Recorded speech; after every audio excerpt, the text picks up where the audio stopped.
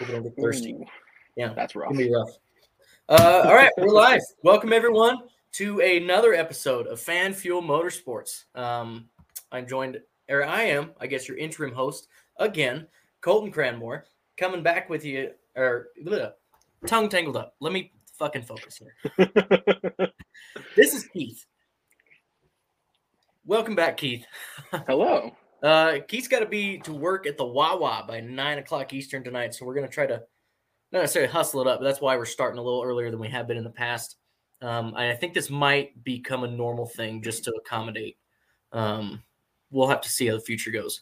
But Keith, are you pissed? On different levels, yeah. Yeah. Word. Okay. Well, let's talk about that. First off, we saw a pretty entertaining Xfinity race. It wasn't spectacular, but it wasn't a snooze fest either. AJ Allmendinger stays undefeated at the Roval. I mean, ever since he hopped into that car in 2019, he has been the undeniable favorite at the Roval. And for him to win 4 consecutive events there is not a small feat. 4 consecutive race wins at any given racetrack is incredible. You know, you've seen Dale Jr. do it at Talladega. Jimmy Johnson did it at Texas for all 4 straight fall races. It is not an easy feat. And there has been a plethora of talent that he has run into running at the Roval. He's run into monsoon rain. He's run into a driver that is getting ready to take over for Kyle Busch. Like, the amount of talent that he's had to go through at that racetrack, and for him to win 4 straight times, there's nothing you can say other than damn.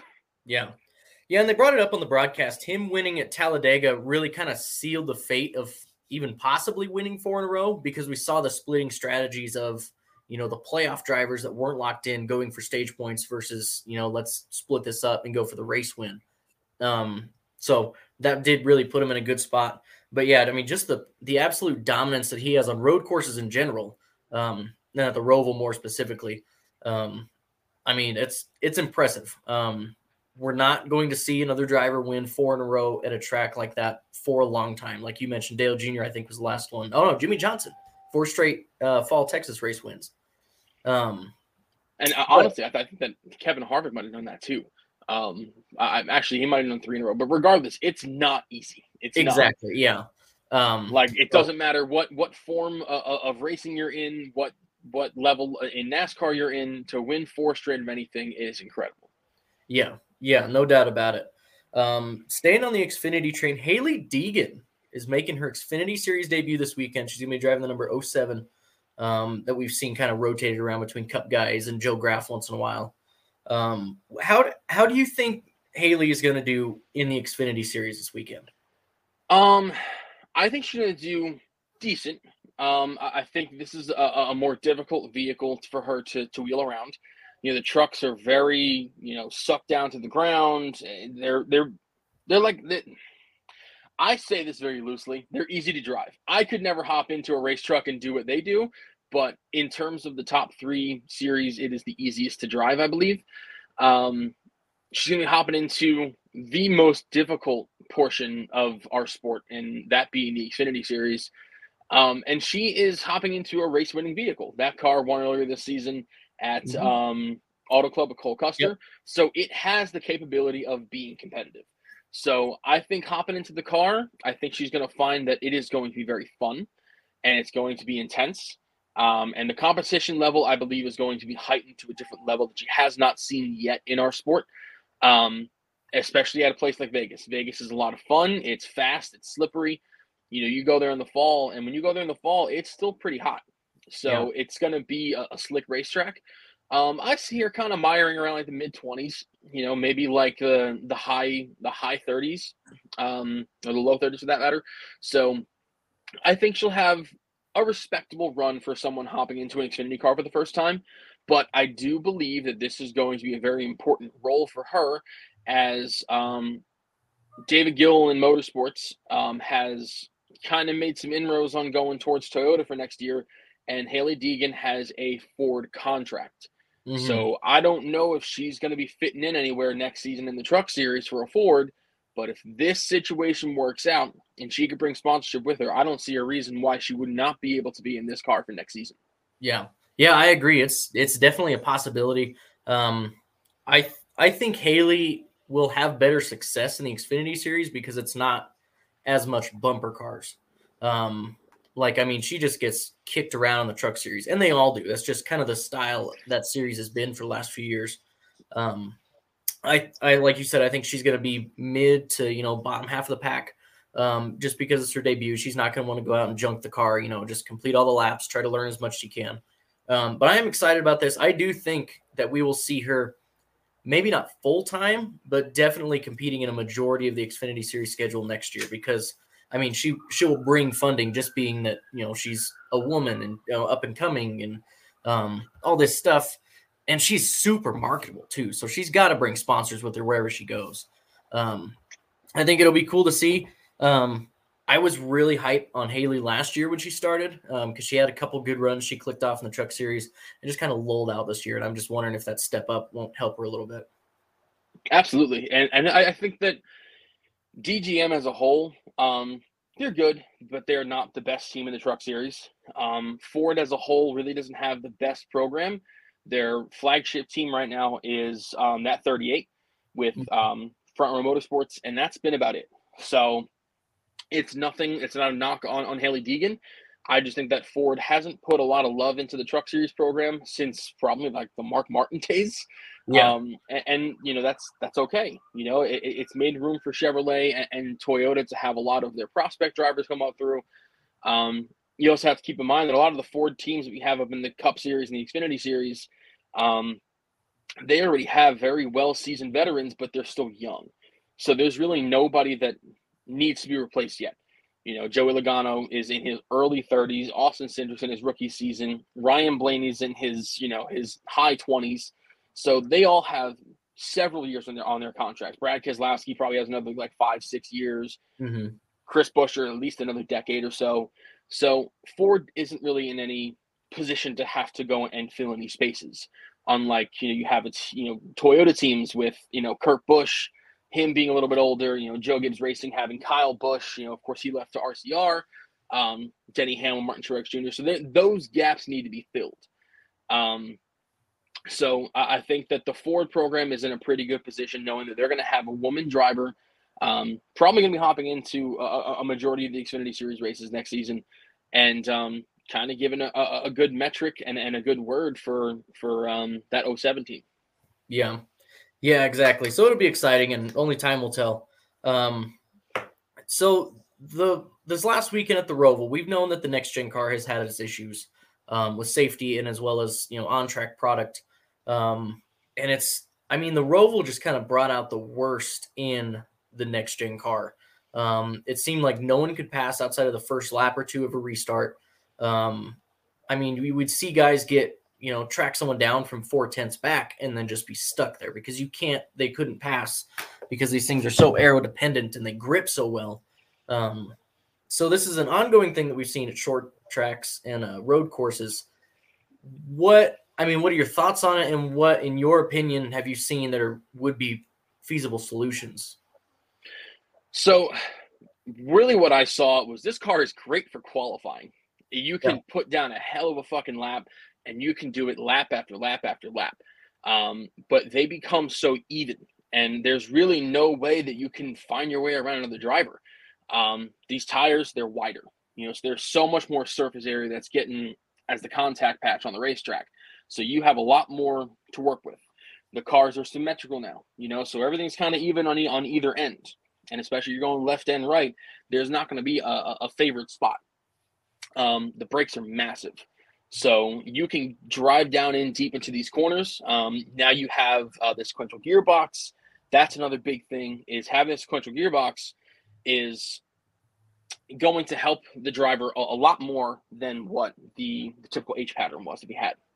So there's a lot of different factors that go into all of this. And I think another big part of the fact is NASCAR, after acquiring IMSA, I'm sure learned a lot about the sports car world. And they really, really enjoyed what they saw, how the car acted, and they really wanted to model something after a sports car, which completely understandable. Sports cars are fun. They're fun to drive. They're fast. and they have all these different capabilities, like there's great passing, there's great racing. And it's like it got over to the stock car side and it just never transferred over. Yeah. Like the two main sources of our entertainment in terms of NASCAR racing over the last decade have been short tracks and road courses. And what have these fans been preaching forever at this point, it feels like? More short tracks, more road courses. Now we have, the LA Coliseum just got added. We have, from 2010 to now, we added another 4 or 5 road courses, and we're adding a street course next year. And it seems like it hasn't done what it's supposed to do. Right. And it's been a little frustrating. What I think they need to do, and a lot of these drivers have been asking for this, and I don't know if that's going to be the smartest solution financially, but they're asking for a complete overhaul. They don't want, a new rear clip. They don't want new tires. They don't want, a change on the diffuser. They want a whole new car. Yeah. I don't think that's the best way to go. I think they're in not a great spot, but I think that they're in a very pivotal spot where, okay, you just got out of the best era of the Gen 6 car. You have all this knowledge of a race car that you ran for, 9 seasons? And you were able to make a fantastic stock car. Was it perfect? No. No stock car is going to be perfect. And that's okay. But the sooner that everybody at NASCAR realizes that you are not going to capture lightning in a bottle every single race weekend, the better off you are. Yeah. Because, I mean, from the race car to the format, which that's a whole nother topic that we're going to have a discussion on. The race car is the primary focus here. The safety issues have become very prevalent. Kurt Busch and now Alex Bowman, who was just told he can't race for another 3 weeks. So he's out of that 48 car for at least until Phoenix. So that's another big hit. And apparently we've heard word on the street that Tyler Reddick is taking over for Kurt Busch next year. Kurt Busch is having a press conference on Saturday in Las Vegas, and that is going to be something that I think a lot of people are thinking it's going to be a retirement announcement. How are you going to have someone get sent into retirement because of this race car? How? Right. So there's a lot of different things. The safety, I think, is the biggest portion of it. Yeah. And then how this car reacts on the racetrack and with other race cars is another big part. 1.5 mile program, awesome, fantastic. They nailed it. When it comes to the intermediate program, awesome, fantastic. They nailed it. Their super speedway program, it could be a little bit better. Not the worst I've ever seen. Trust me, not by a long shot. And I think a lot of people were like, oh, Talladega was terrible. This car is terrible. I think everybody was just taking their time. After all of the things that have happened, Alex Bowman had just that weekend said, hey, I can't race because of a concussion. Everybody started to take it a little bit easier. You have one bad wreck, and look at Alex Bowman. He's out of the playoff hunt. So right. Talladega, I think, could have been a much better race. There were also people who just could not make any runs. So there needs to be a look at the drawing board all over again. And I know that NASCAR said, hey, we're going to make a new rear clip. We're going to fix this race car a little bit for you guys. That's great, but there needs to be something else done in terms of how this product is being affected, because we're going to Martinsville in 3 weeks, and we saw the spring race there. The spring race was abysmal. So yeah, I try to be optimistic. I do, and I hope that it is miles better than what it was in the spring. I don't know if I can really commit to that and say that for sure it'll be better. And I think if you're going to go a full season and you have all these complaints from drivers and you have all these different complaints from fans, it's not a coincidence. There's definitely something there, and I think that NASCAR needs to take a step back, and they need to really, really evaluate this car, and hopefully by 2024, because this is not going to be a 2-month fix, right? Over the off season, right? This is going to be, we're going to have to suck it up for 2023 and hope that 2024 is a better season. Right. Yeah. I mean, I don't think the drivers are. I don't think they're that far off calling for a complete overhaul, just because of the engineering and the resources that would have to go in to fix some of these changes. They talked about it on Door Bumper Clear last week after Alex Bowman's hit. Of if you see pictures of how stiff the rear end is, it's just nothing but iron in there. And so, I mean, obviously when you back in, it's not going to bend because it's, steel. But that also houses the fuel cell. So you can't collapse it.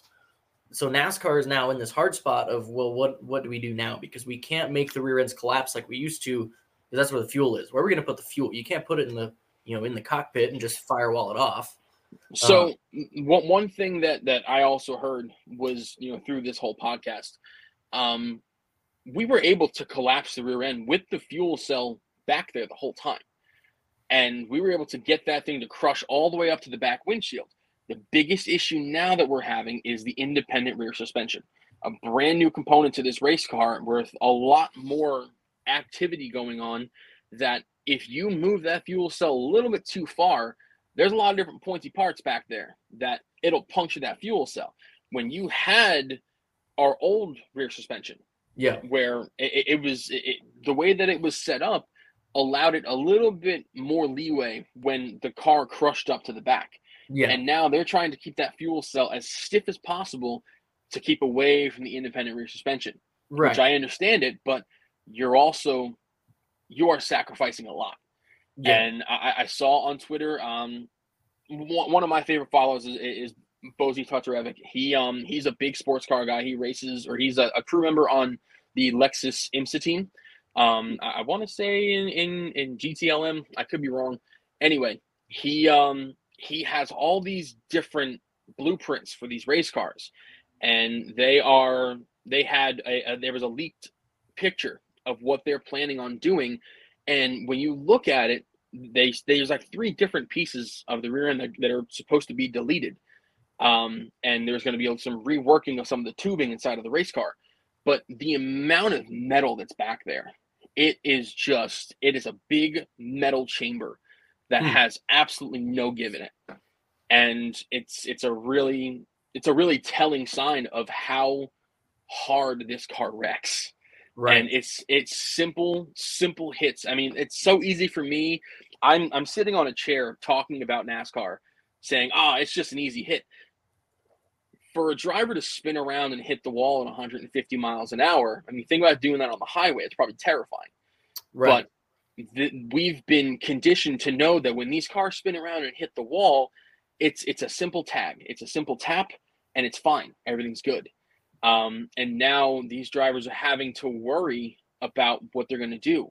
Spotters were told by NASCAR, hey, when your driver is, getting ready to get into an accident, let your driver know, key him up and say, hey, put your head back into the seat. Right. So that way that hit's not as hard. Why did you have to do that?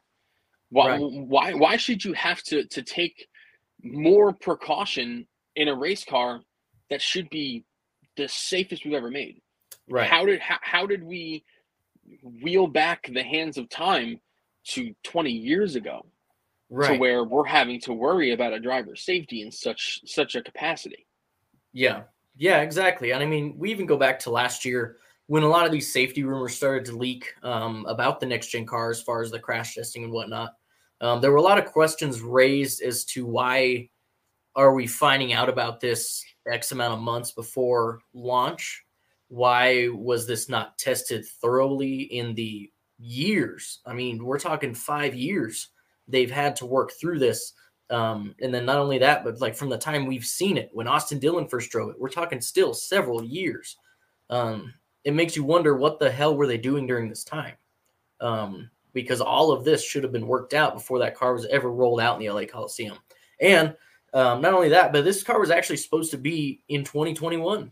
Like we were supposed to have this car last year. So what was NASCAR's plan for that? Or would we have been in the same boat? Like it's just, the ball has been dropped in so many different places. It's hard to tell who fumbled it. Like it really, I mean, I remember when they were talking about the heating issues, and this was happening in late 2021. When they're talking about, hey, we're getting really, really hot in the race car. You got the exhaust pipes running right underneath us. And they had to rework the entire under panel of the race car to be able to have the exhaust pipes shoot out before it even gets to the driver's seat. Yeah. So imagine having to deal with a whole year in 2021 of drivers overheating or getting burnt inside of their race cars. So this was a race car that for whatever reason they felt needed to be out now. when you had a perfectly good Gen 6 car that was finally getting into its prime. Even without the horsepower. We took away the horsepower. We changed a lot of the specifications with the race cars, yet we gave a little bit of horsepower back. We put them on the racetrack, and they were fantastic. And last season was one of my favorite seasons of NASCAR to watch, hands down. Have I enjoyed this season to a degree? Absolutely. I've enjoyed the parity. I've enjoyed the excitement on tracks that we haven't had much excitement to have over the last decade or so. But at the end of the day, I don't want to ever sacrifice a good product for a meh product. Like a product that we're going to have to continue to work on for years. We're going to have to do the same thing that we did with the COT and the Gen 6. We're just in a guinea pig era. This is us hopping on the racetrack, putting the cars out there, and seeing what works. And so you are going to sacrifice years of this sport that we have finally built it back up, only to tear it back down. Yeah, exactly. And I mean, the old adage, right? If you can't take the time to do it correctly, you're going to have to take the time to do it again. And that's exactly the boat that we're in. A lot of the mechanical issues that we've seen with like the steering column, you mentioned the exhaust with overheating. A lot of this shit can be fixed in a matter of months. However, the safety can't. That is a long project. NASCAR can figure out lugs over the offseason and test the absolute piss out of them for cheap and come out with a lug that won't fall off, But I mean, we've seen them dig themselves into such a huge hole now where you said it earlier, like we're kind of at a crossroads here. They're not necessarily in an awful spot, but they're in a pivotal spot. Yes. What do you think of Denny Hamlin's comments this last week of NASCAR basically needs to clean house? I don't remember what the exact quote was, but it just reminded me while you were talking, saying that, we need to replace everyone that's in a leadership position in NASCAR and just start fresh. Yeah, I mean, he was asked, what's the biggest issue that we're having?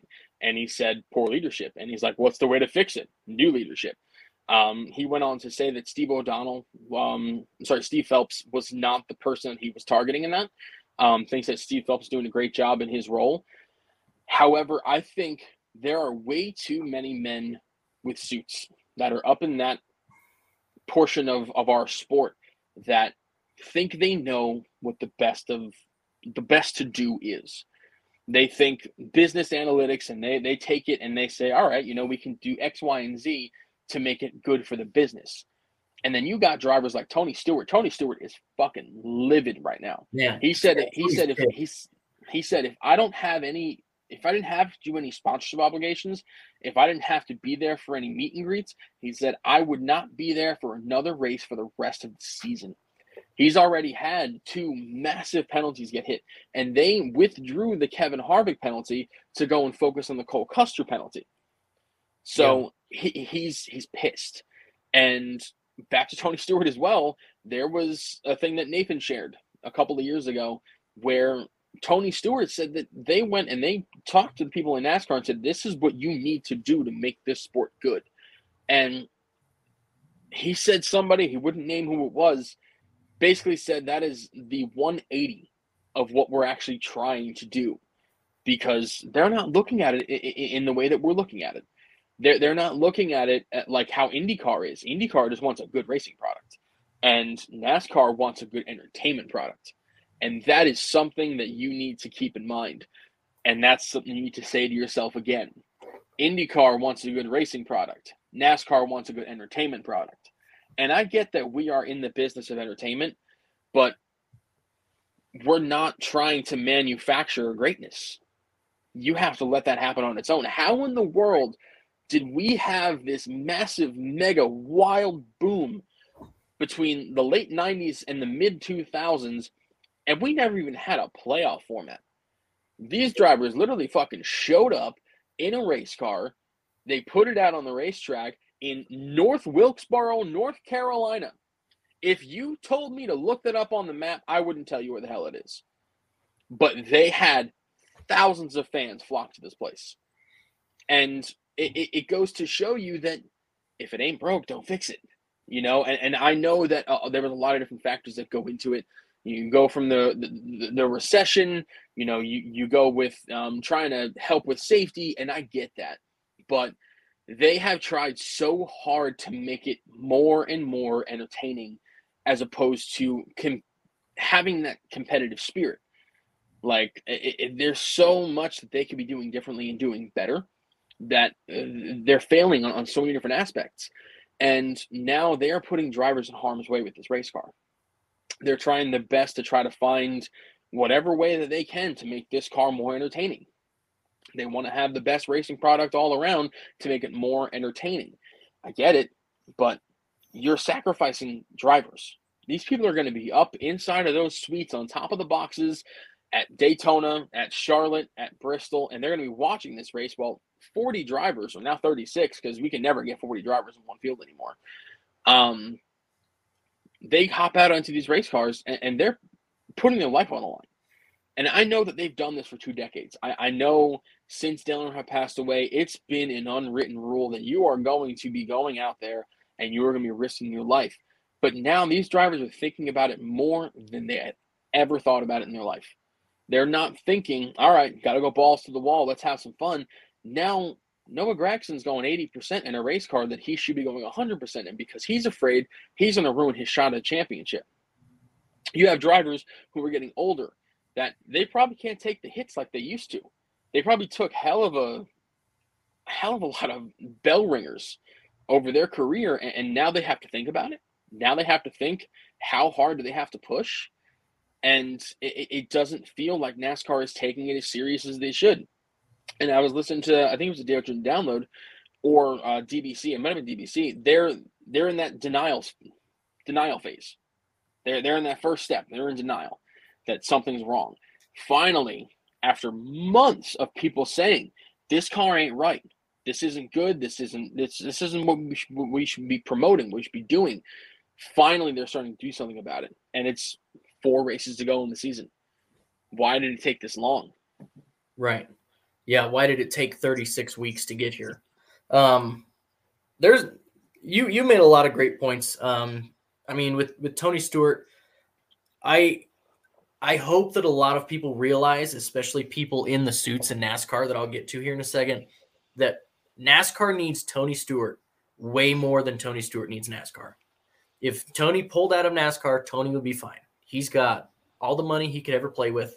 He's got all the avenues to go race whatever the hell he wanted to, go wherever the hell he wanted to. And I'm sure he's thankful of NASCAR for that opportunity to make such good loads of money. But we both know that Tony was going to be a race car driver regardless if it was NASCAR or not, regardless if it was just his own street stock every single week. But seeing Tony say those comments of, I'm mad I wouldn't come to a race unless I had these obligations, that's alarming because you're going to lose a lot of fans. Not necessarily this week or this month or this season, but those fans, especially in the future, are going to say, if Tony's not in it, I'm not in it, because they remember the good old days of, the Smokes, the Gordons. And if they're starting to back out, that's alarming. I think that's one of the biggest red flags to this point. The car can be fixed. Relationships are a lot harder to fix than a stiff race car. So that is, and we'll get to the whole unbox what is the Custer situation. But and to your point about the executives in the suits, I've said that for a couple of years now that, we have way too many guys up there who are just career businessmen. And, Francis that have been around longer than my parents have been alive and have done nothing but see NASCAR from that point of view as kids and as teenagers and as young adults, and seeing what it takes to run NASCAR and then taking it and running with it this direction instead of what the Bills would have wanted in the racing direction. They got caught up way too much in the money and the TV aspect of it and not enough in the why are people spending money and why are people watching the race. It is just super disappointing that we don't have adequate leadership in NASCAR just to say after a blunder, hey, we messed up. We should have called the caution there. Instead, we get these word salads every week of, Well, we're going to kind of halfway explain what we thought, but we're actually not going to answer this question. Instead, we're just going to dance around it for a minute and give you a corporate answer. I don't know if you've ever worked B2B, like sales or any kind of communications, like business to business, but it's the same shit. Like nothing ever gets fucking done. That's why it takes months to do stuff in business, is because it's just word salads. And that's what I feel like is going to happen here, is until we get more, I mean, people pissed off at NASCAR, like a Smoke, like a Denny Hamlin. You've seen them, how long it's taken them to get to this point of just admitting that they need to look at it. So, I mean, this has the opportunity to be leading us down a really long road, or a really positive, hopefully shorter road of let's get everything fixed back to normal. Let's grow this thing, instead of let's try to fix the cataclysmic couple of years we just had, and try to rebuild our brand from scratch, which, I mean, hopefully isn't where we're heading. I don't think necessarily an all-out wipe of the leadership. I think there's a handful of them that I would like to see stay, but the majority of them, especially in the competition side, can get the fuck out. I agree, 100%. So we touched on the Kurt announcement. Byron's penalty, next on my list. So we saw this after Talladega. What was a 25-point penalty was erased. This leading back to Texas when he spun Hamlin under caution. The points penalty was overturned. They won that appeal. Instead, they just fined him a little bit more money. Essentially, what they're saying is, hey, you can spin out whoever you want. Here's how much money a point costs in the NASCAR playoffs. Yeah, I mean, I was listening to DBC, and I love listening to DBC and the Dale Jr. Download, because they have so much insight on what all of this really means. So they were talking about how 1 points position, especially the higher you go in the points, equates to a lot more winnings, a lot more money. $100,000 is a drop in the bucket. It costs for a top team, about $300,000 per race for a sponsor. So a third of that is $100,000, and that's in just one race event. So they looked at the wording of the rule and said, it could be 25 to 50 points and or $50,000 to $100,000. So they kind of gave him a choice. They gave him an option. So that was their wiggle room.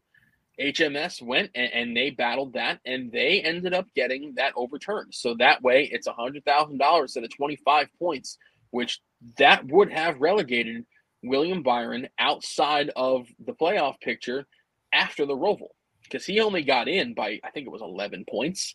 So 25 point swing, he's out. So there's a few different points of this. First and foremost, this now promotes drivers to say, hey, you can just fuck around and do whatever you want. And NASCAR had to go and change their rule book wording in order to make sure that drivers know this isn't okay. Like, you can't just be going around under caution, hitting somebody 30 miles an hour quicker just because you're a little mad. That's not what we're trying to promote here. 25 points is a lot. That is a lot. And on top of all of this, what really, really irks me about everything is Talladega was changed completely. If it weren't for Elliott's race win, the entire race would have just been absolutely erased. Meant nothing. Because William Byron's point standings were not altered until after Talladega. So this happens in Texas. They let it go a whole week, and then the appeals panel comes in the week after Talladega. After all these drivers have created a strategy, they planned around certain things to be able to work their way into the Roval, and then this penalty gets overturned, and now Byron's in. He leapfrogs everybody without lifting a finger, and he's into the playoffs while you have other drivers having to scramble and go berserk at the Roval to try and find points.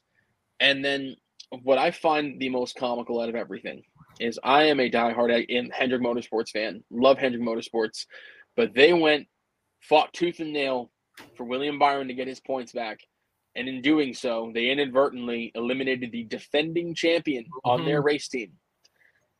And I think that is absolutely hysterical. The fact that they went, and because of them fighting as hard as they did to get Byron in, they got Larson out. Yeah. And I'm sorry, but Larson had a much better chance of winning the title than Byron does. Yeah. Yeah, exactly. I mean, why couldn't this have been expedited? Take care of it Thursday, so teams have a chance to work around and say, okay, well, Byron is actually in this, much.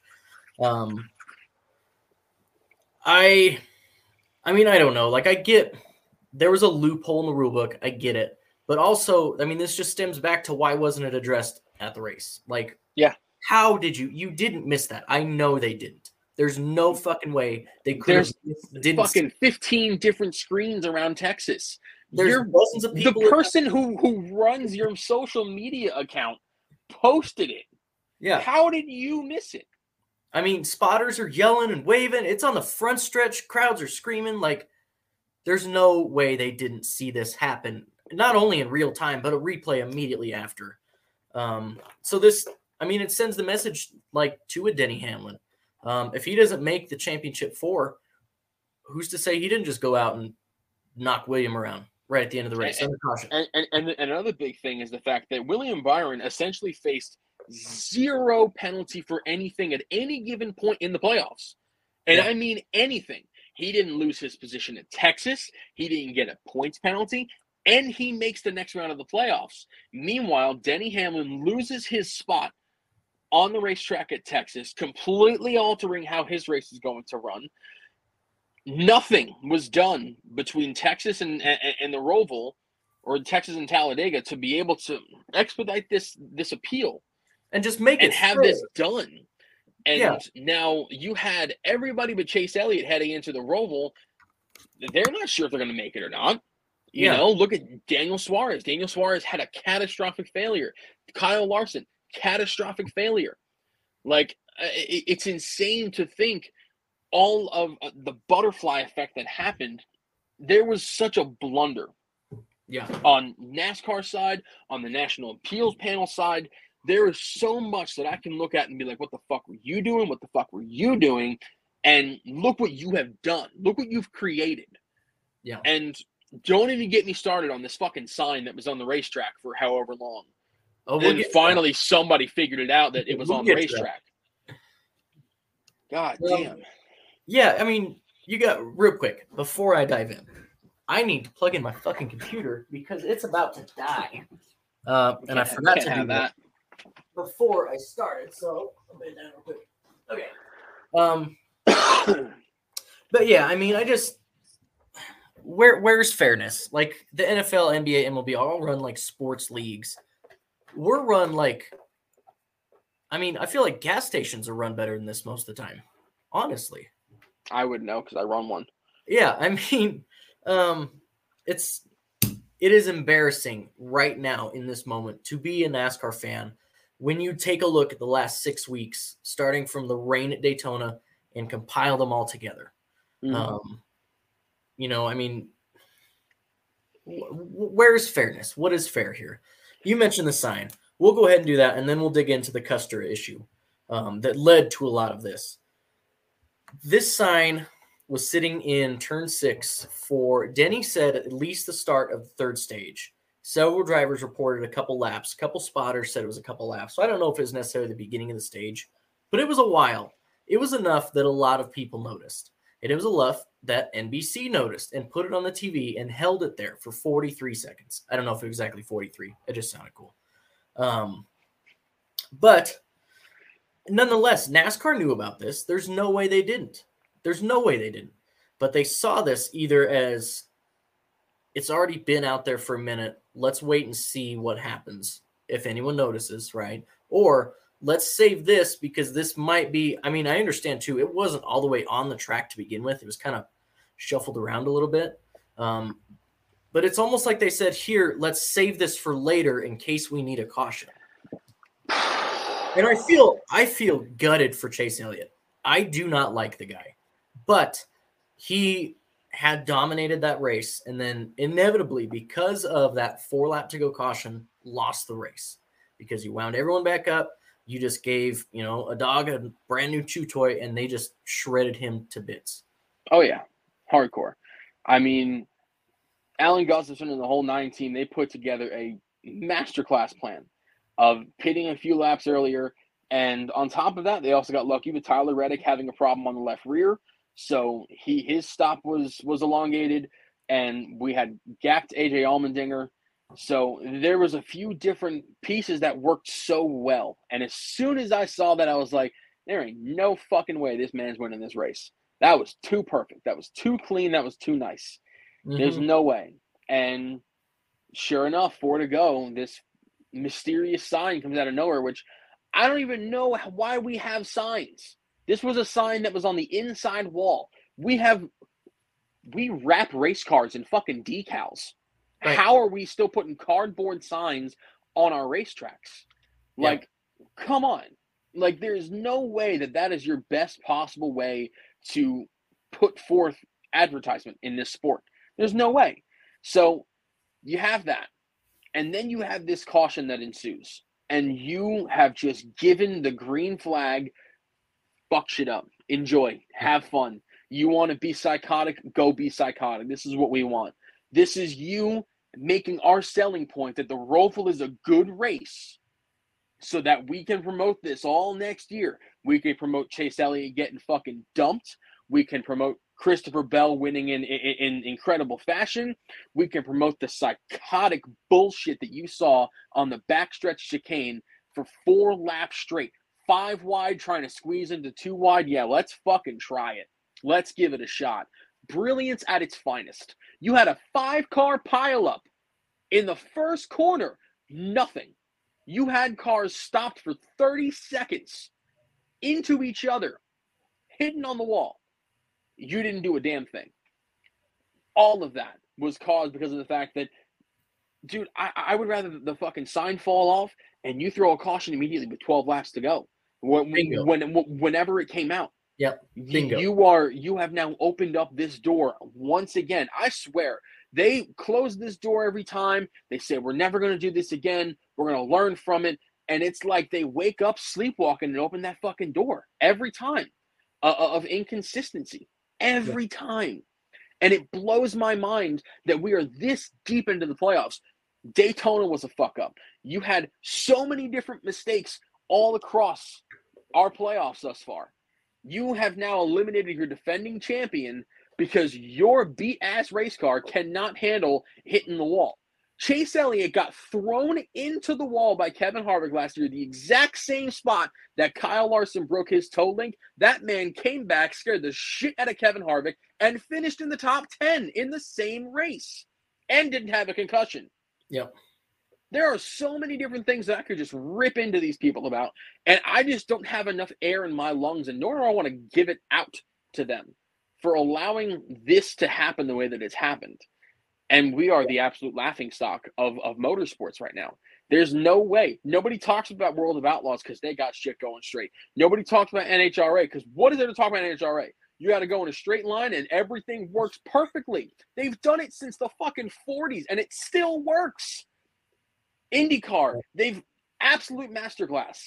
And I think the only blunder this weekend outside of NASCAR was F1 with the rain situation. And listen, it wasn't perfect, but they made it work. Yeah. How are we 70 plus years into this sport and we're still doing this? How? I don't even know if still is the right word, because when I was a kid, this shit didn't happen. Maybe once a year, you'd see something weird happen and you'd think, oh, crazy. Wow. Nuts. And that was it. Like, you just treat it as this like spectacle. But now that it's almost every week, like NASCAR, the race directors are losing credibility. I mean, by the second. I mean, and it's just been kind of snowballing over the last couple of years. We saw it really bad in the Truck Series, 2021. Cup Series this year has been absolutely atrocious. Xfinity Series as well. As far as like what isn't a caution? When do you call it caution? I'm just saying with David Hoots, none of this shit would have happened because David would have seen that sign and said immediately, put it out. I would much rather, I don't care if it was 48 laps to go. Throw the yellow, that sign's on the track. Let's get it off, secure it. Let's go racing. The fact that they waited at all to throw it loses credibility with me. Chad brings up a good point, and that's one I thought of too. Like, why not just paint the fucking decals like we do with almost everything else? Like, you know that Sargento Cheese is going to make 95 cardboard signs to put around this strip of the straightaway. Just paint their logo in 7 or 8 times. Call it good. Make them big as shit so you can see what kind of cheese they're selling. Like, there's ways around it. They just don't want to do them. They'd rather just, I don't know, like keep money in their pockets and call it fucking good. Like, I don't know. And you mentioned, like, we are kind of the laughing stock of motorsports at the moment. And we have been on this trend for a while now, but it is, I mean, we're hitting a rock bottom. At least it feels like it. It's just, why? Like, fucking why? Larson's out of contention. The defending champ, as you mentioned, because of shitty parts. It's not like he didn't race his way in, because he would have. Like, he would have smoked him. Same with Suarez. Like, I mean, I feel bad for Suarez too, because he would have raced Dega a hell of a lot different had he known Byron wasn't, getting penalized. I mean, we keep just looping back around to fuck leadership in NASCAR. But, I mean, I feel like that's just kind of the whole premise everyone got over this last week. Like, what the fuck are we doing here? Cole Custer was a bro this last week and lifted off the gas 100 yards early to let Chase Briscoe, I'm not even going to say let Chase Briscoe by, but to hold up Austin Dillon. And I don't remember who else was behind him. But let off a little bit coming to the chicane. Briscoe blows by both of them, takes off, advances into the playoffs by 2 spots. First off, this shouldn't have even fucking mattered because Chase Briscoe was tied at that point and would have won the tiebreaker. But now we're in this point where something that we have seen for decades now in NASCAR with teammates helping each other. There's never been a precedent set of you can't do this. Spingate, fair, because that was well collaborated in advance. It was a premeditated act, if you will. But Cole's crew chief coming over the radio and saying, I think you have a flat, check up, check up, check up. Well, so fucking what? Like, I don't see the issue that NASCAR seemed to have seen here. We can both give examples of the last 5 years of this happening. I can give examples from 25 years ago of this happening. Why is it all of a sudden an issue now? Go ahead. I think with Spingate was one of those things where they had a pretty decent Spingate plan. Was malice. Yeah, it was incredibly intentional.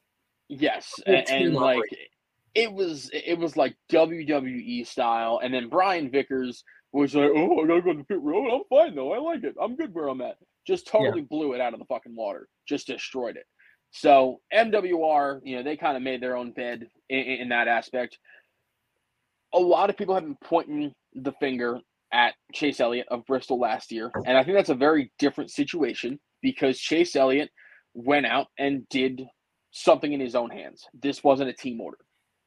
I think Eric Jones at Martinsville in 2020 should have fallen under the same exact hood as this Cole Custer situation.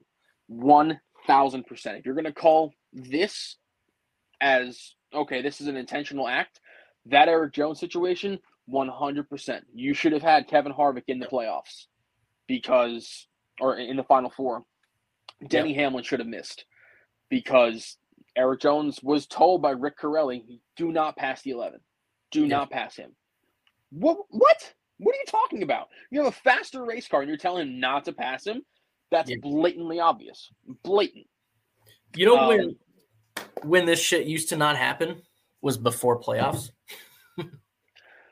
Yeah, I mean, like, there haven't been any team orders, like way before the playoffs, it was just go balls to the wall, man. Yeah, and if there were team orders, it was like, hey, push your teammate here. Hey, let's try to both get you into the top 5, or let's try to finish 1-2. It wasn't telling the other guy in 26th, hey, let off, or hey, run this corner wide, Yeah, like it's insane. It's absolutely insane.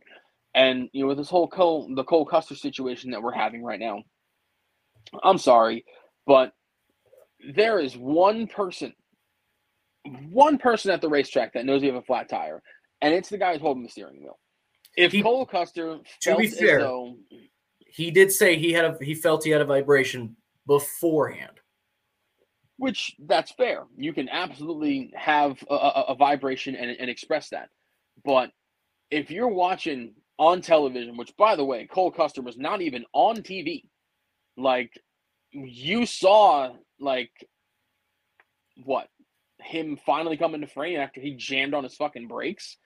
So there was no way that someone could have told, and it wasn't even the spotter that said this. This was the crew chief that said, "Hey, you have a flat. Check up, check up, check up." Like, seriously? Like, there are so many different ways that could have happened, and it was just so poorly done. And if I must say so myself, if I were Cole Custer, I'd be so thankful that my ass wasn't in that fucking 3-car, because let me tell you, I would have sent that man to the moon. You're going to jam on your brakes like that in front of me, being a fucking asshole. You would have gotten sent into the chicane. I would have taken out Briscoe. I would have taken out Keselowski. Everybody that was coming up to that chicane, sorry, man, you're screwed.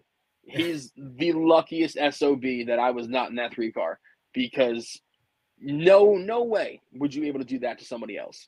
So it was just a really poorly executed plan, and it was so blatantly obvious what was happening. Like, I could even tell it without even having to read into anything. Like, that 41 stomped on his brakes to do that. And so another thing is the fact that NASCAR said that they heavily pondered having the 14 car removed from the playoffs and inserting the 5, which that would have been a whole different situation we would have had on our hands.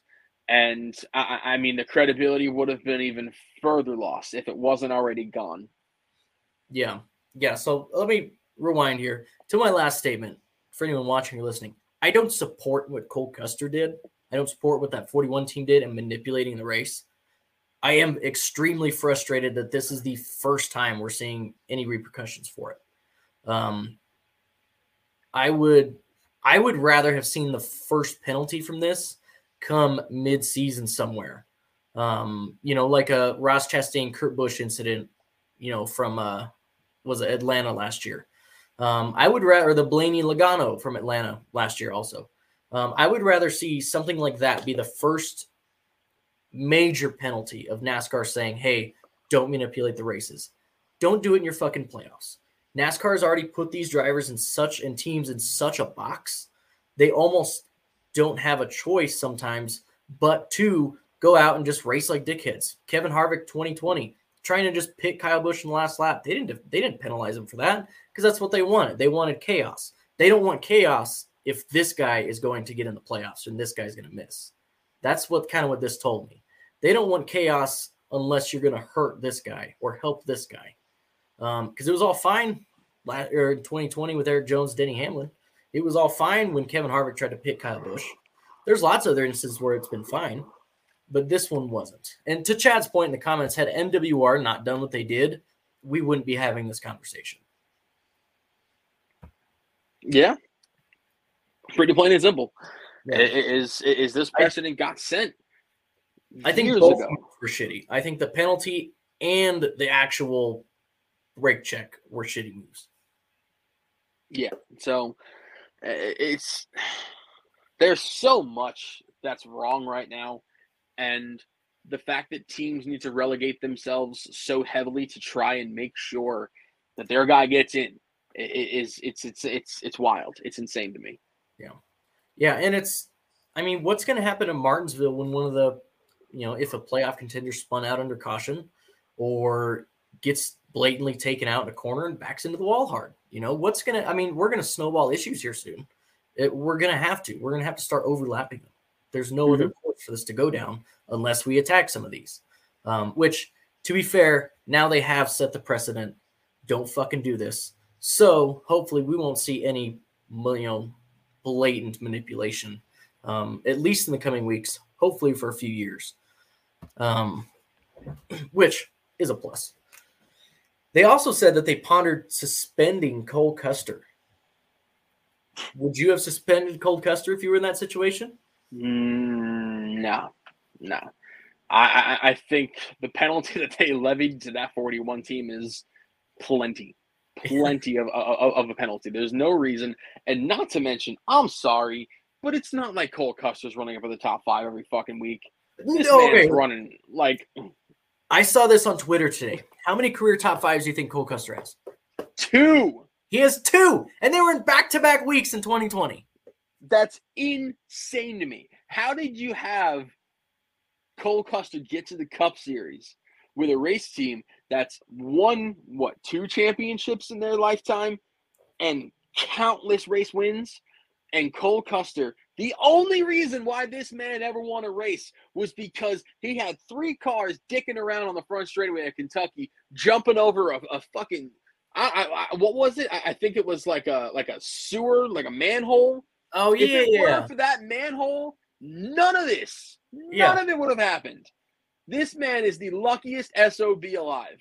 He could also thank John Hunter Nemechek because he brought out the very first caution to set all that in motion. Yeah. And then Johnson wrecked himself, and then they went and dicked around on the front stretch, and Cole Custer went and stole it for no reason. And it was like a one-hit wonder. Dude shows up, puts out a banger, and says, "Peace out." Yeah, modern-day Ron Bouchard. Yeah. Yeah, dude. Like, come on. And like, he's a cool dude, but like, I'm sorry. He should be an Xfinity Series lifer. Me and a buddy of mine, his name is Paulie. We've been talking about it for years about having Xfinity and Truck Series lifers. And Cole Custer should be down in the Xfinity Series, racing in that 98 car, busting balls. Yep. Every week. Yep. Because there are people who could absolutely benefit from being in a Cup Series ride. And Cole Custer is not one of them. Yeah, exactly. I thought that was fucking nuts because I would have guessed at least, I don't know, maybe not quite 10, but I would at least have guessed 8, this fucking kid. This awkward fucking kid. Moving on from the playoffs, or in the playoffs, I should say. Let me look at these 8 drivers because honestly, I don't even fucking remember at this point. We have Chase Elliott, Ryan Blaney, Denny Hamlin, I believe Joey Logano. Yep. So the standings are Elliott, Logano, Ross Chastain, Christopher Bell, Ryan Blaney, William Byron, Denny Hamlin, Chase Briscoe. Who do you have going to the championship for? So I think right now where everything's kind of sitting in the next 3 weeks, you got Vegas, you got Homestead, and you got Martinsville. I think you're going to see Ross Chastain advance to the Final Four. Unless Denny Hamlin finds himself in a great spot behind him in Martinsville, which I don't even know if you want to do that, because if NASCAR feels, hey, listen, we're going to levy you with a penalty, that's a whole different story. But I think that Ross Chastain can race his way into the Final Four. I got Christopher Bell going to the Final Four. I think he is going to do a great job these next 3 weeks. I believe he's got 18 top 5 finishes this year, and 2 race wins. So he's gonna be another one of those guys. I think you're gonna have Ryan Blaney. I think he is going to win at Las Vegas and lock himself into the Final Four. And I got Chase Elliott winning at Martinsville. Started on pole in the spring race. And if it weren't for, I believe it was strategy, I think William Byron got out ahead of him on pit road. I think that Chase Elliott, if he can do the same exact thing, he's going to go ahead and win at Martinsville. Yeah. I think – so I have 3 of yours. I think Bell is going to win next week at Vegas. I think he's going to go back-to-back. Toyotas have been absolutely hot at mile and a half all year. I think Byron is going to win at Homestead.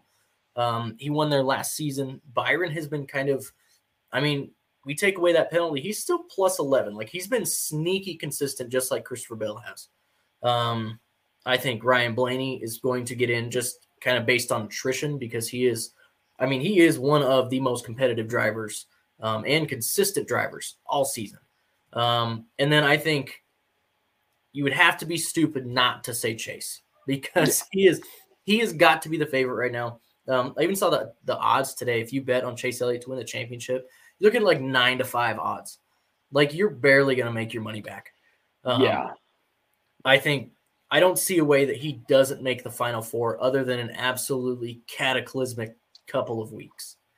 I mean, to be completely honest, I think the only driver that I think would be at the mercy of missing is going to be Ross. And I think the only driver that I feel confident enough saying that can fill this spot, and it's not Denny, it's not William. I have Joey Logano going in as opposed to Ross Chastain in some circumstance that Chastain doesn't find his way into the Final Four. And the reason is Joey Logano has been really, really good all year long. And he's been quiet good. I know that he went and he won at I know we won at Gateway, and he also won at Darlington. Yeah. So I think that he's going to have a great opportunity as well. He is a seasoned vet. He's done a fantastic job this season. He's been quiet, but he's been at the front of the field. He led, I think, the second most laps on Sunday at the Roval. Yep. So he's not a slouch. He is one of only 2 drivers in this playoff right now left that have a championship to their name. So I think that Joey Logano is a pretty stout pick. I don't see Byron advancing. I think we're going to see like a Chris Buescher winning at Homestead, or a Tyler Reddick, or even a Kyle Larson. I do not see a playoff eligible driver winning at Homestead. I see a driver that's either been eliminated from the playoffs or was not in contention from the rip. Vegas, I think, is going to be a highly touted playoff driver race for sure. And same thing in Martinsville. So, Denny, I think Denny has a good shot getting in, but I don't know. I think that it's such a toss-up for Denny right now. I think it's really all going to start with how he runs at Vegas, how well he's going to do from the jump, getting into the next round. And then who was the other driver that made it in? Briscoe. Duh. Briscoe. I'm sorry. I don't have him going. Sorry. He got in by skin of his teeth. He got in from Daniel Suarez having to struggle with his race car for 2 hours, and he got in because Kyle Larson, I don't know, raced his car too hard and hit a wall. So Briscoe would not even be anywhere in the top 8 if it weren't for the fact that he had 2 blunders that got him in by 2 points, and his teammate just fucking raw dogging it at the chicane on the back. So I don't see him getting in, but I think there's about 6 drivers that really have a great opportunity getting in, and I think it's going to be a very exciting and intense few weeks heading into Phoenix. That was all. Actually, that was all on my list. Keith, you have anything else you want to mention? Oh man, what did I text you? I texted you some shit. Everything that you texted to the group I put on here. And we touched at one point or another. Let me see here. Sorry, for those of you watching. We are absolutely horrendous at time to move on from the playoffs. That is a question that I think a lot of people would absolutely support us talking about. And I think that's a hard question to ask, considering since the inception of the playoffs in 2004, this is the longest format that we have had since the original format. And this is its 6th season of being used with, stages, stage points, and all the kit and caboodle. So this is an interesting question. Yes. This isn't, to preface this isn't just about not liking the playoffs. When I ask this question, I don't think of it as like, I don't like playoffs. Like, I don't watch the championship race. because I do not like the playoffs so much that I'm willing to sacrifice one race a year to kind of hit him in the viewership and just say, no, I'm not doing this. I don't like it. But I think from a maturity standpoint, there has to be some look at the current playoff format because it is every year becoming more and more chaotic, and it's becoming, is it entertaining? Depends on who you ask and how you look at it. But it's becoming embarrassing, not only to the drivers, to the teams, to the sponsors, to NASCAR as a whole, to the fans.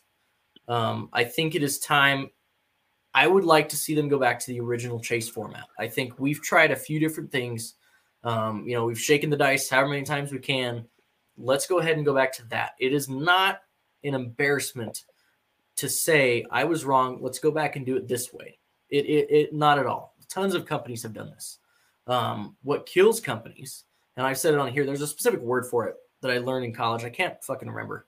But basically when a company doubles down on something that is visibly hurting their margins, it ends up a lot of times ruining the business. Kmart, Sears, Blockbuster, all of these great examples of it. I don't want to see NASCAR in that same boat. Like you said earlier, I think we're at a pivot point. I don't think if they say we're going to run the playoffs 10 more years, I don't think that kills NASCAR. I think it comes damn close.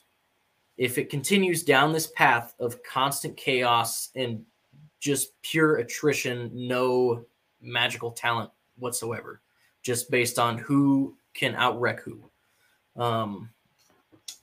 I think it is more than time to move on. They can even keep, I've said it on here before, I'm 100% in agreement with stage points.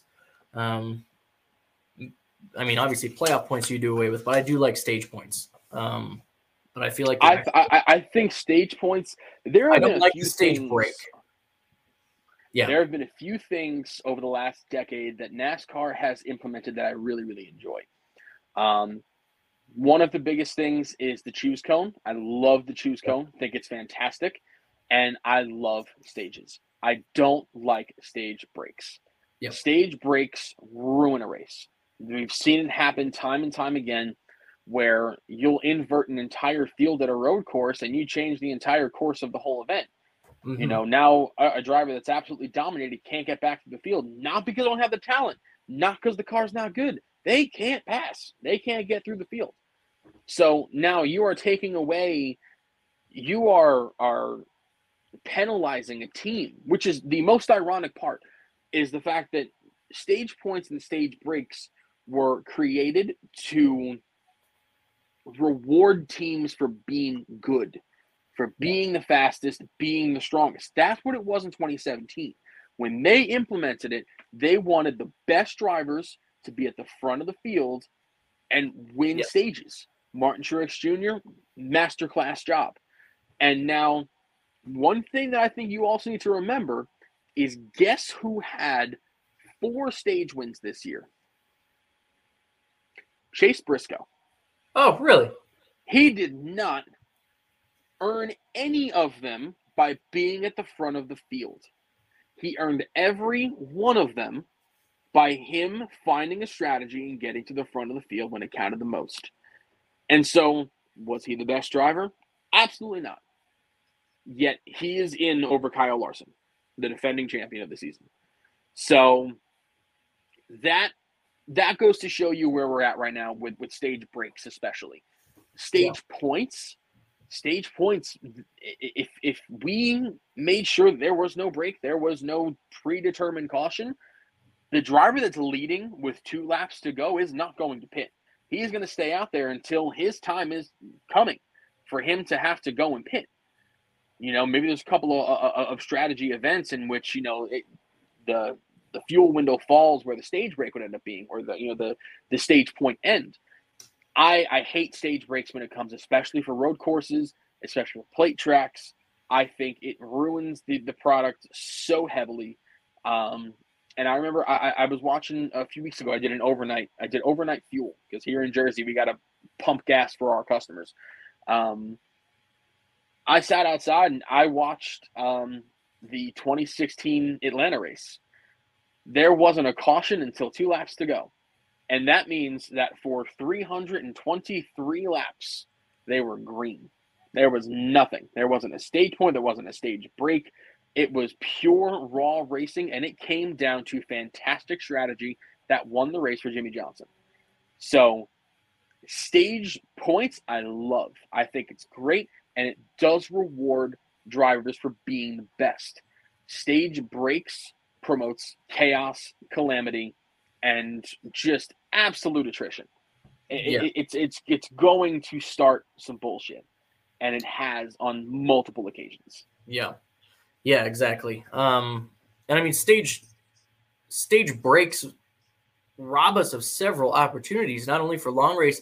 The Xfinity race, I mentioned it at the beginning of the show that AJ was on a different strategy because he didn't have to go get stage points. Those cautions are what made him be on a different strategy. If they just gave out points and they didn't worry about anything else, chances are that strategy wouldn't have made as big of a difference because everyone would have tried at some degree or another to win the race and not just go balls to the wall and win a stage. We would have seen a more natural progression of the strategy. And the breaks just kill any natural strategy. I don't think anyone is a fan of them. To Chad's point here, I actually wanted to bring this up real quick. Let's go back to single season points and just have 4 double points races. Just call it the 4 crown jewels if we want: Daytona, Coke 600, Southern 500, Bristol Night Race. I think that's a great idea. IndyCar does it, and it works for them. To be fair, for them. I mean, I think you can do 5 races. I think all 4 of those crown jewels and the title race, I think would be the best ways to do that if you're going to go single season. I hate explaining to anybody that I meet, oh, you like NASCAR. How does it work? I don't know. I'm sorry, dude. I've watched this thing for a long time, and I lost it. You're going to be here for a while I tell you all the crazy shit. And I'm going to backtrack and tell you the things that I forgot because, that we added a couple years ago. This we're just getting rid of. We have that now too. So it's all over the place. Like, you know that meme, and I forget what show it's from, but the dude's got just this big board, and it's all these different things, rubber bands in all different directions, different pictures of like, okay, this is what you're looking at. And he's just like freaking the fuck out. The Charlie Day. Yeah. He's got Yes. That's what it is. It's like, that's what the playoffs are. You have to go back to here to figure out what happened here. This is why we have this. This is what this is. This is what that is. But this is not. Too much. Way too much. It is so convoluted. The original playoff format was, hey, the top 10 drivers at the end of the season, you're going to run for a title. Because guess what? 11th place wouldn't run for a fucking championship. 11th place, unless you had an insane 10-race run of 10 straight wins and perfect outcomes, the top 10 go for it. You know, so simple is so much better to follow, and it's so much more fun. It really, really is. Like, this isn't fun for me. You know, I watch this because this is my sport, but this isn't nearly as fun as it used to be. Right. I would rather see Chase run his balls off at Vegas and win the championship after Homestead than go into yet another 9th now in a row forced Game 7 moment. Because they do get stale. Like you said, you can't capture lightning in a bottle every week. Well, you can't do it every year with the championship either. I don't see why we're trying to constantly recreate 2011 and 1992 and all these great races. Let's just go race. Like if Chase whoops all ass and gets it done with 3 races left in the year, good for him. They were absolutely dominant most of the season.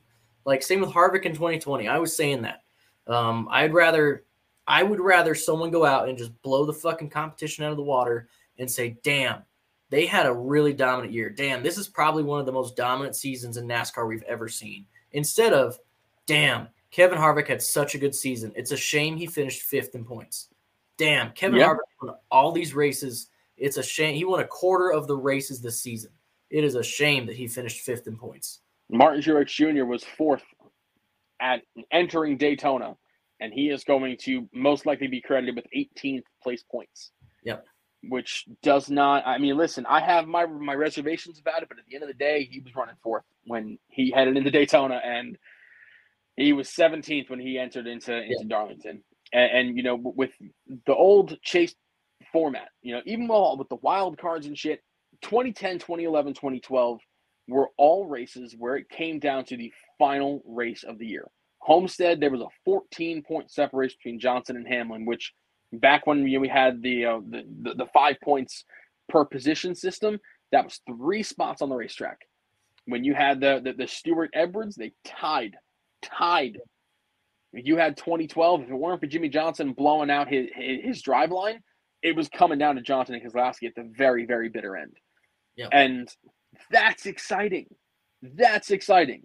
If you know for a fact, when you roll into the Daytona International Speedway for the Daytona 500, you know for a fact, all right, 4 of you guys are going to be battling for 400 miles. I know that for a fact. Which one? I don't know. We're going to figure it out.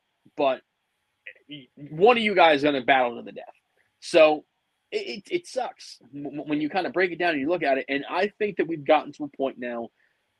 I enjoyed the playoffs. I loved the playoff group when it first started, and it has gotten stale. They've tried too hard. They've put too much into it. And now I'm just like, what am I watching? Yeah. Like, I'm sorry. Like, I didn't enjoy the 2020. I didn't enjoy 2019. I didn't enjoy 2020. Barely enjoyed 2021. And it also has a lot to do with the racetrack. Like, I'm sorry, but like Phoenix is not the place I want to battle for a title. Like, yeah, exactly. And there's so many different things that go into it, and it sucks. So I hate it.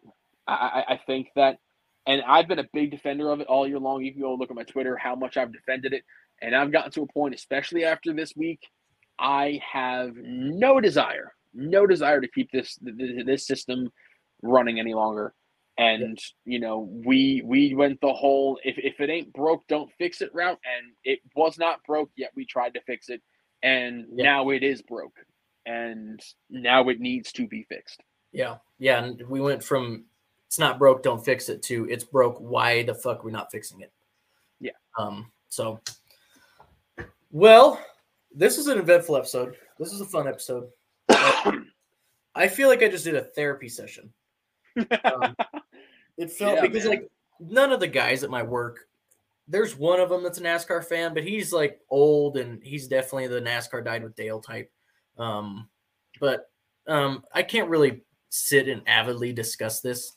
So it's nice to get on and just vent fucking frustration. I mean, I'm sure you kind of felt the same way. I don't know how many NASCAR fans you interact with on a daily basis. Not enough. Yeah, I'll talk to people who are, you know, asking me about drivers that have no correlation. Like they'd be like, "Oh yeah, Kurt Busch still in the 2 car, right?" And I'm just like, "Yeah, he's still in the fucking 2 car."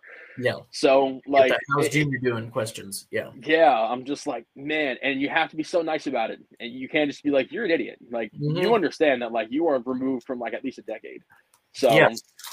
So I try my hardest not to interact with NASCAR because it makes me irritated. So, whatever. Chad says that you have his mentality about the sport, you know, with the drive and the passion. However, you can't rant like Alex. I don't think any of us can. Alex has like fucking perfected that.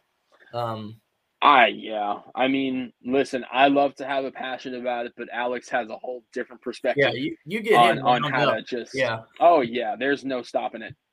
Could you imagine getting him good and pissed and like handing him a Red Bull and just like sending him off? I mean, I would have to clear my schedule before I plan something like that because I'd be here for a minute, man.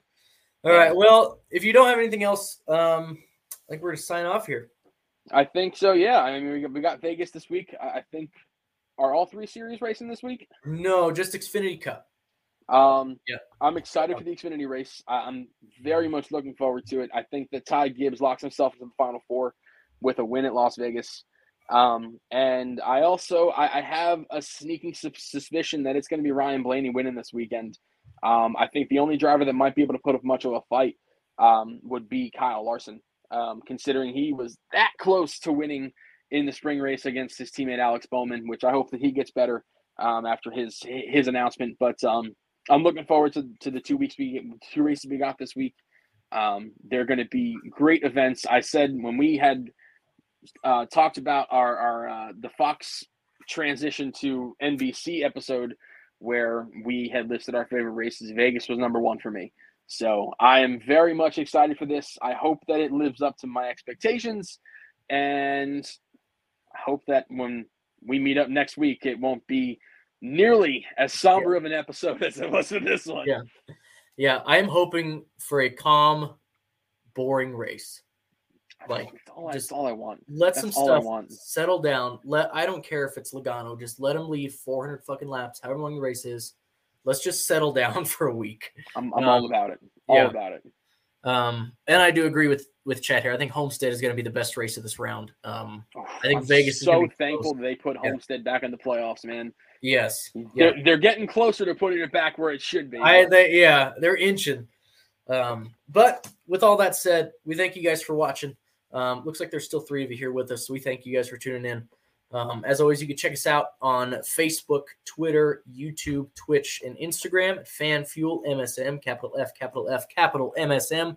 Go like us, go follow us, go help us out a little bit. If you like the content, we'll be back on next week with a little bit more firepower with Alex and his rants. I'm sure he's going to be hot pissed at something. He's probably still got it all pent up from this week, man. He hasn't let it loose. Well, it sounds like he had some issues at work last night, so it sounds like he got even more kind of saved up in the jar. Yup. So it'll be spicy. It's gonna be exciting. I'm looking forward to it. Check us out at fanfuelmotorsports.com. We got some new articles coming here soon. That being said, thank you guys. We'll see you next time.